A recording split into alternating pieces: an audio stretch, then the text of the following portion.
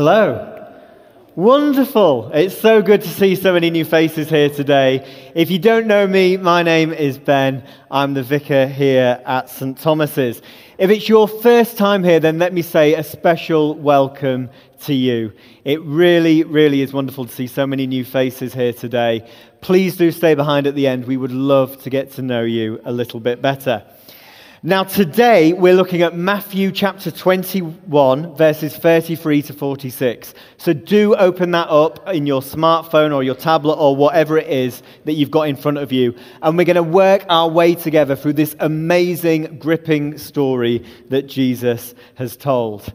Now to give some context for this parable, Jesus is in the last few days of his life. He's just entered Jerusalem and the crowds have worshipped him and hailed him as king. In fact, some of the crowds have been saying, "This is the Messiah. This is the one whom we've been waiting for."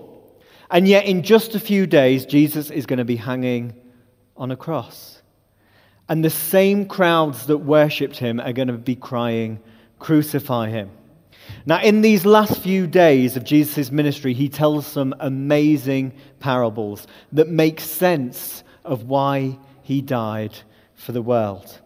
And that's what he's doing in this parable of the wicked tenants today. So let's get stuck straight into this. So keep the passage open in front of you, verse 33. Jesus introduces us to a master of a house, or a landowner, your translation may say. Now, when Jesus says master or landowner, don't think that he's like a landowner of just a tiny little property, or he's master of just a little house. Imagine this master has a huge home, and he's got an incredible amount of land, he's got an incredible amount of resources, and he's got a load of people working for him. Now, this master digs a vineyard, and he begins to plant the best grapes that you can think of, a bit of Merlot, a bit of Malbec. And in order to make the vineyard the best it can be, of course, he puts in a wine press. He builds a tower. He then leases it to some tenant farmers and goes off to a different country, and he leaves his tenants in charge of the vineyard. Now, those listening to Jesus' teach 2,000 years ago, as Jesus introduced the scene for this parable, they would have immediately been reminded of Isaiah chapter 5, this prophetic book that the Jewish people held as the word of God. All of these people would have been reminded of Isaiah chapter 5, in which Isaiah says God is building a vineyard. And he's going to plant this vineyard, and he's going to introduce a wine press and a tower. Now, in that particular passage in Isaiah chapter 5, God is angry that the people aren't producing fruit. So the people hearing this would have thought, okay, Jesus is telling us a story here about Isaiah 5. He's retelling the story, if you like. And Jesus is retelling it in such a way that he's putting himself right at the heart of the parable. Now, we'll see how he does that as we go through the verses. So we've got this master of a vineyard, and this parable is about the kingdom of God. Verse 34.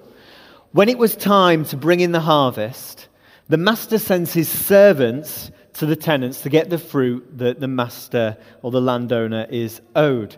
Now, this would have been perfectly normal. Of course, in many regions all over the world today, this practice still happens. You have wealthy landowners, they lease their land to tenant farmers, the farmers do their thing, and the landowner will come and collect what is his or hers right at the end. They're legally due something that the land is producing. Now, the point that Jesus is making here is that the landowner is perfectly entitled to his share. He's perfectly entitled to get what is legally his. There's nothing unusual going on in this parable so far. Verse 35.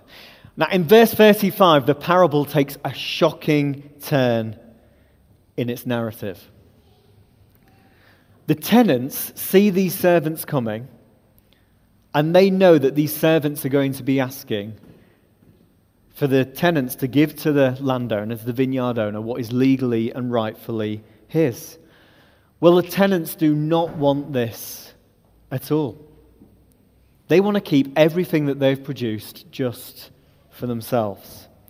And so they hatch a plan together, and it's a pretty wicked and evil plan. They say to one another, "Why don't we kill the master's servants, and then we can keep everything for us?" Now this is horrendous.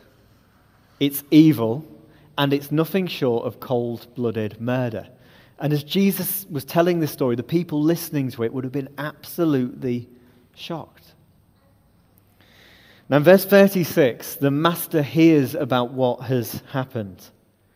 And he would have been well within his rights to get justice, to make what has been made wrong here right again. He could have made sure that his wicked tenants were punished. But in a shocking act of patience and grace, the landowner sends yet more servants to the vineyard to get what is his. He effectively gives these tenants a second chance. Now, as the servants were approaching the tenants, this second lot of servants, you'd have thought that they'd be moved by this act of compassion. You'd have thought that they'd have been moved by this act of grace. But no, the tenants end up doing to the second group of servants exactly what they did to the first group of servants. Some are stoned, some are tortured, some are even killed. Now in verse 37, hearing that the tenants have killed yet more of his servants, the master continues, the landowner continues with his plan. This time, he's going to send his own son to the vineyard to collect what belongs to him. Now, those listening to Jesus' story 2,000 years ago for the first time would have been saying to one another, surely the wicked tenants are not going to kill the son. Surely they're not going to behave to the son the same way as they did to the messengers. The master has been so gracious. He's been so patient, and now he's sending his own son. Surely they're not going to kill him too. Verse 38. But when the tenants saw the son coming, instead of being moved to do what is right, they say to themselves, now's our chance. We already have a plan to take everything from the master that legally belongs to his on the land. But now the son's coming. If we kill him, we can get his inheritance. We can get everything that belongs to the master if we just kill his son. It's so wicked and it is so evil. In verse 39, the tenants follow through on their plan. And there isn't a single dissenting voice among them. The son arrives at the vineyard. The tenants take him out. They beat him, and then they have him killed. Now, those listening to Jesus' story, as he was telling it, would have been absolutely shocked. There'd have been a stunned silence. How wicked can these tenants be? They've killed two groups of messengers. They've now killed the master's son. It's a shocking story. And this is where Jesus ends the parable. But then in verse 40, Jesus asks a question. What will the master of the vineyard do to these wicked servants when he comes? Now, before we answer that question together today, let's just have a look at the parable from the perspective of Jesus telling it and who the characters are. Now, of course, the master of the vineyard is God. And like the master, everything belongs to God. Everything that he has created, it is all his. The God that we worship is Lord of all people. He's Lord of all nations. He's Lord of it all. And because he is Lord, he can do with the world, he can do with his creation what he wants because it all belongs to him. But like the master in the parable, God is gracious. He's patient. When we behave in deplorable ways, when we behave in wicked ways even, he's patient and he's slow to anger, and he offers us a chance to change. The Bible word for that is to repent, to turn 180 degrees away from the life that we're living and back to God. Now, God has always been like this. One of my favorite Psalms is Psalm 103. And verse 8 says this: "The Lord is compassionate and gracious, slow to anger, and abounding in love." God is patient and gracious and slow to anger and kind. Now, like the Master, God is also a Father. Now, this is significant because it means that God is not just some theological construct. It means that God is not just some philosophical idea. Christians believe that God is a Father, and that means that God is relational. For God to be a father, he must exist in relationships, and he must have always existed in relationships for all of time. Do you know, the most fundamental truth about Christian doctrine, about what Christians believe, is that God is one God in three persons. The most fundamental thing we can say about God is that he is Father, Son, and Holy Spirit, and he has always been that way. So for all of time, the Father has been loving the Son, who's been adoring the Spirit, who's been loving the Son, who's been adoring the Father, who's been adoring the Spirit, who's been loving the Son, and so it goes on and on and on. God has always existed in relationships. And that's why us, being people that he has made in his image, are so wired for relationships. It's why we find lockdown and social distancing so hard, because we're made in his image and he is fundamentally relational. So God is Lord of all. He's compassionate. He's slow to anger. He's a father. He's relational. Sounds like a pretty amazing God to me. Now, the second thing that we learn about God in this parable is that God has sent us messengers to tell us about him, just as the Master sends messengers in the parable. God has sent us messengers to reveal who he is. That's what the whole of the Bible is. It's God's word written down for us. God is always and has always been communicating with his people. Now, just as the tenants ignored the Master's messengers, we too often ignore what God is saying to us, don't we? In the Old Testament, so many of God's prophets, so many of God's messengers were either stoned or tortured or put to death. Zechariah was stoned. Jeremiah was tortured. And so many others. We see in the Old Testament that the people didn't always like being told what to do. They didn't want God's word to define them. They wanted to do things their own way.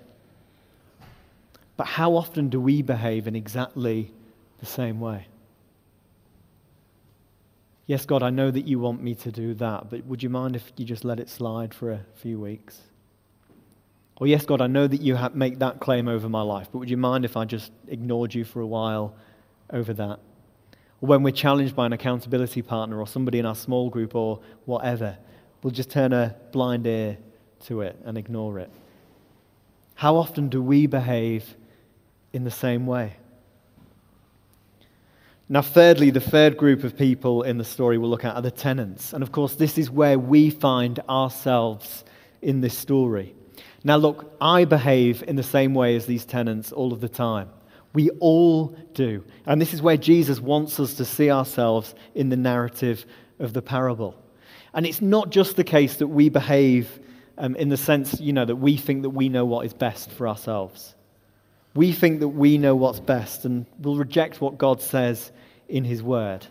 It is that, but it's worse than that. We behave as if everything belongs to us. We forget that we're just stewards of God's creation. We think of our money as being our own. Not as something to give back to God, not as something to bless the poor with. We see what comes into our bank accounts and we think that is mine. or in our attitude towards our homes. Instead of treating them as places of hospitality and radical welcome, what we do is we batten down the hatches and think, no, this is mine to enjoy. Now, of course, we can't do hospitality at the minute anyway because of local lockdown. But how often do we behave like that regardless of local government restrictions? We think of our bodies as being our own. I'll do what I want with my body. Rather than remembering that our bodies are a gift from God. More than that, a temple for the Holy Spirit to dwell in. Now, we proclaim all of the time with our actions that we owe God nothing and that we want to be Lord and King of our own life. Now, the tenants don't just behave as if everything they have belongs to them in the vineyard. It's worse than that. They want everything that belongs to the master in the parable, and they want it to belong to themselves. That's why they hatch this plan to kill the master's son. But again, how often do we behave like that? We think we want everything that belongs to God, and we want it to be true for us and for our life. Tim Keller says this: sin is looking to something besides God for your salvation. It is putting yourself in the place of God, becoming your own Savior. That's what the tenants were doing. But we try and become our own Savior all of the time. We write our own rules. We think we know what is best. We'll start to define what is right or wrong. We try and take what is God's and say, no, I am Lord, not him. Now, this is a daft thing for us to do. It's daft because in the person of Jesus, God offers us all of himself anyway. He offers us everything. How does he do this? By sending his son. So let's just have a look at the son in the parable. Now, like the master in the story sent the son, God has sent his son, Jesus Christ, and he represents fully who God is. If you're here today and you're asking questions about who God is, then this is what Jesus claims. If you want to know what God is like, look at me. Jesus says, I am the way, the truth, and the life, and no one comes to the Father except through me. If you want to know who God is, look at the person of Jesus. And like the Master, God sent his son Jesus despite the fact that he knew that we were wicked. God sent his son despite knowing what would happen to him. Now, in the parable, the tenants have already killed the messengers. They've killed 2 groups of them, in fact. And God sent his son into the world after his prophets, after his messengers had been tortured and killed. He sent his son knowing he would die. And what's more amazing is that Jesus chose to come too.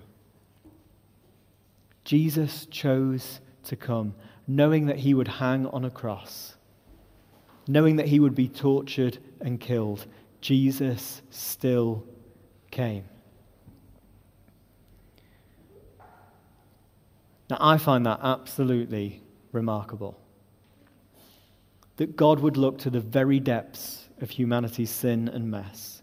That God would look to the very depths of my mess, of my sin, and yet still choose to come for me anyway.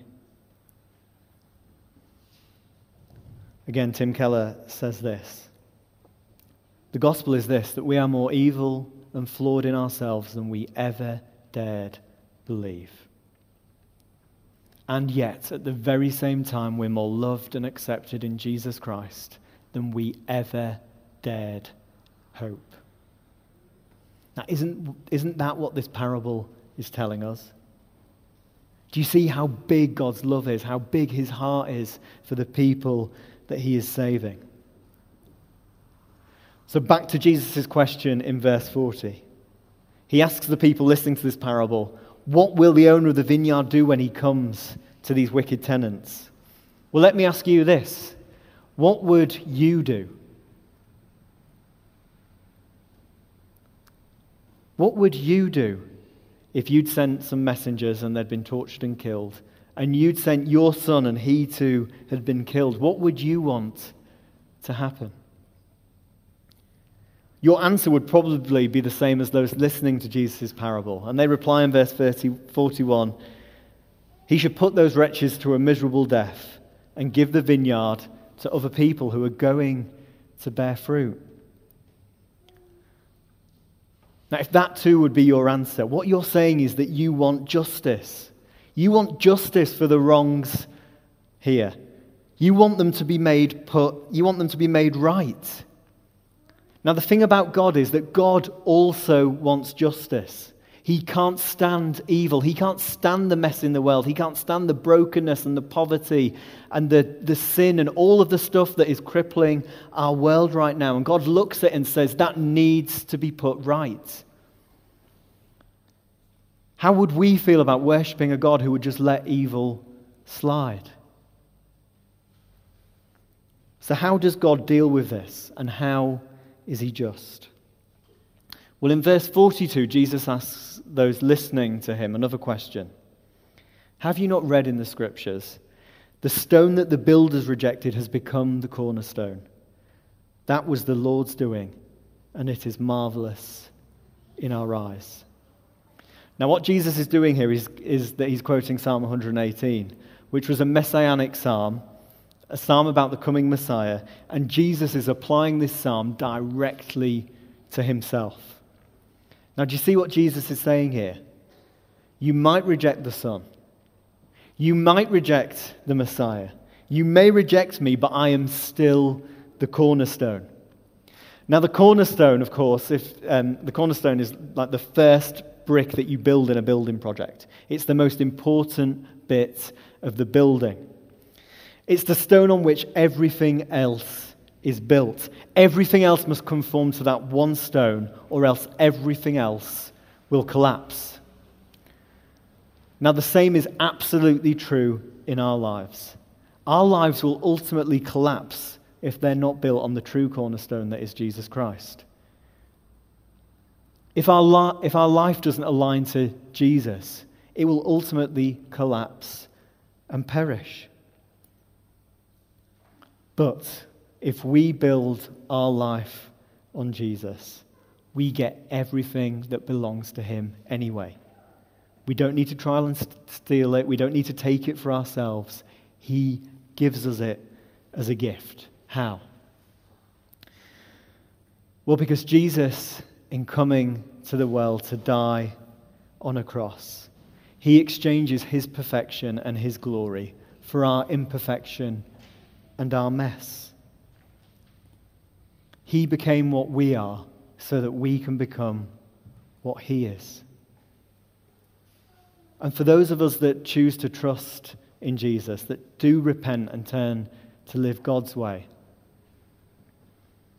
God sees us in exactly the same way as he sees his Son. He looks on us with the same love and adoration as he does his own Son, Jesus, which is the most amazing thought I think one could ever have. Now, do you see how liberating this is? We don't have to work to be accepted by God. We don't have to try and steal bits from him or bits from anybody else. We don't have to work up our own identity. We don't have to please him. In accepting that Jesus died for us to offer us his perfection and his glory, we get everything that belongs to him anyway. In fact, the Bible says that for those who trust in Jesus, they are co-heirs with Christ.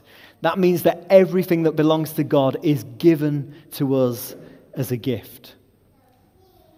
Now, Martin Luther, who sparked the Reformation on the continent, he was reading parables like this, and he wrote in his journal this, when he was reading this teaching about you don't have to do anything to earn your salvation. He wrote this: I must listen to the gospel. It tells me not what I must do, but what Jesus Christ, the Son of God, has done for me. It was that thought that sparked the Reformation. John Stott, the Anglican theologian, put it like this: God could have quite justly have abandoned us to our fate. He could have left us alone to reap the fruit of our wrongdoing and to perish in our sins. It is what we deserved. But he did not. Because he loved us, he came after us in Christ. He pursued us even to the desolate anguish of the cross, where he bore our sins, guilt, judgment, and death. It takes a hard and stony heart to remain unmoved by love like that. So let me ask all of us today, are we moved? Are we moved by the love of God that's been uniquely revealed in the person of Jesus Christ? Are we moved by this amazing love that saw to the very depths of our mess and yet loves us to glory anyway? Because if we trust in the cornerstone, if we trust in Jesus, God's justice is poured out not on me, but on Jesus himself. I know that I deserve what Jesus says in verse 43 and 44. I know that I deserve that. And yet Jesus says, I'll take it on the cross for you so that you can be free. So let me ask again, are we moved by this love? Are we moved to recognize that God is Lord of all?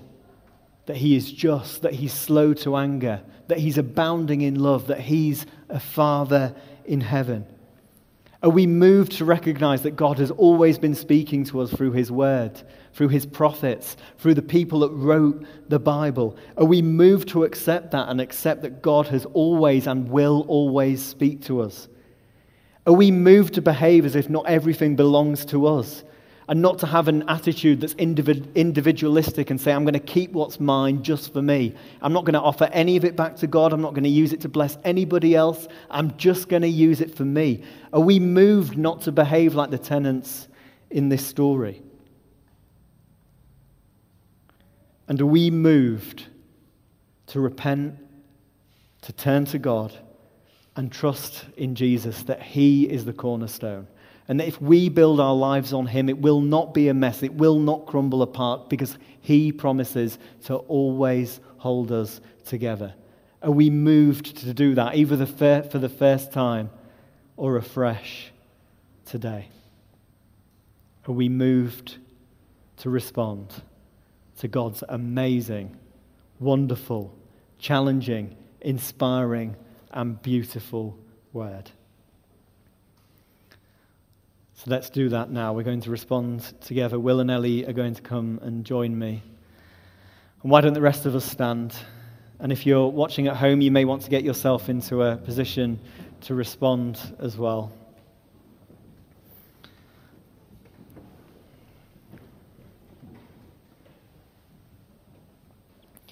You may want to put out your hands in front of you, just as a sign that you're willing and ready to receive all that God has for you in his word today.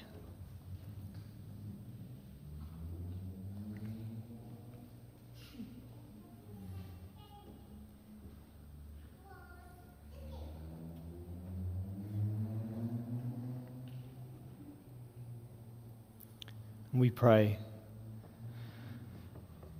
Father, would you challenge us right now?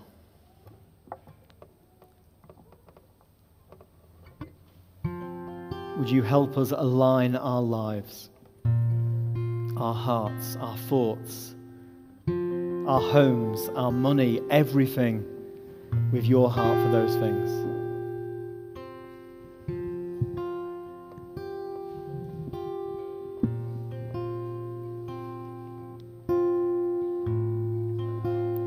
And God, we stand here today and we say that we are moved. We are moved to recognize that you are Lord of all, that everything in this world belongs to you. And we say sorry where we've behaved as if it's ours and ours to keep and ours to lord over. we say afresh to you, it's yours.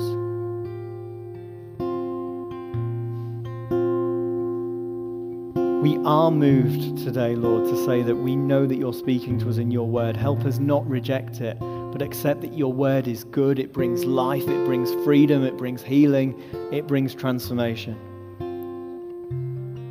Lord, we stand here today and say we are moved to behave as if everything is yours. We say that we want to be generous with our finances. We want to be generous with our callings, with our jobs, with our relationships, with our course, with whatever it is that you've given us. Help us be generous and give it all back to you.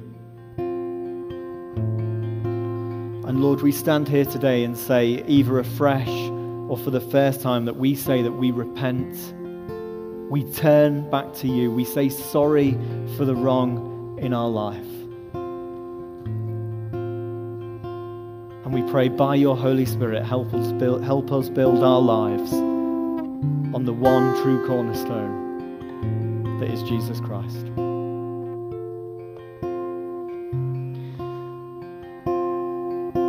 Now I'll give some specific things to respond to in just a moment, but we're going to sing, if you're at home. If we're here, we'll worship along in other ways. This hymn called When I Survey the Wondrous Cross. And the last verse goes like this: were the whole realm of nature mine, even that would be an offering far too small.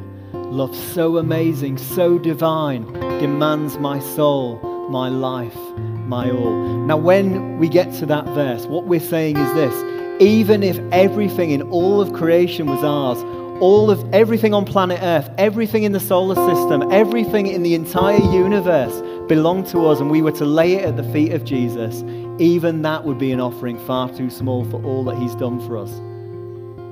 Because he's given us everything. He's given us all of himself.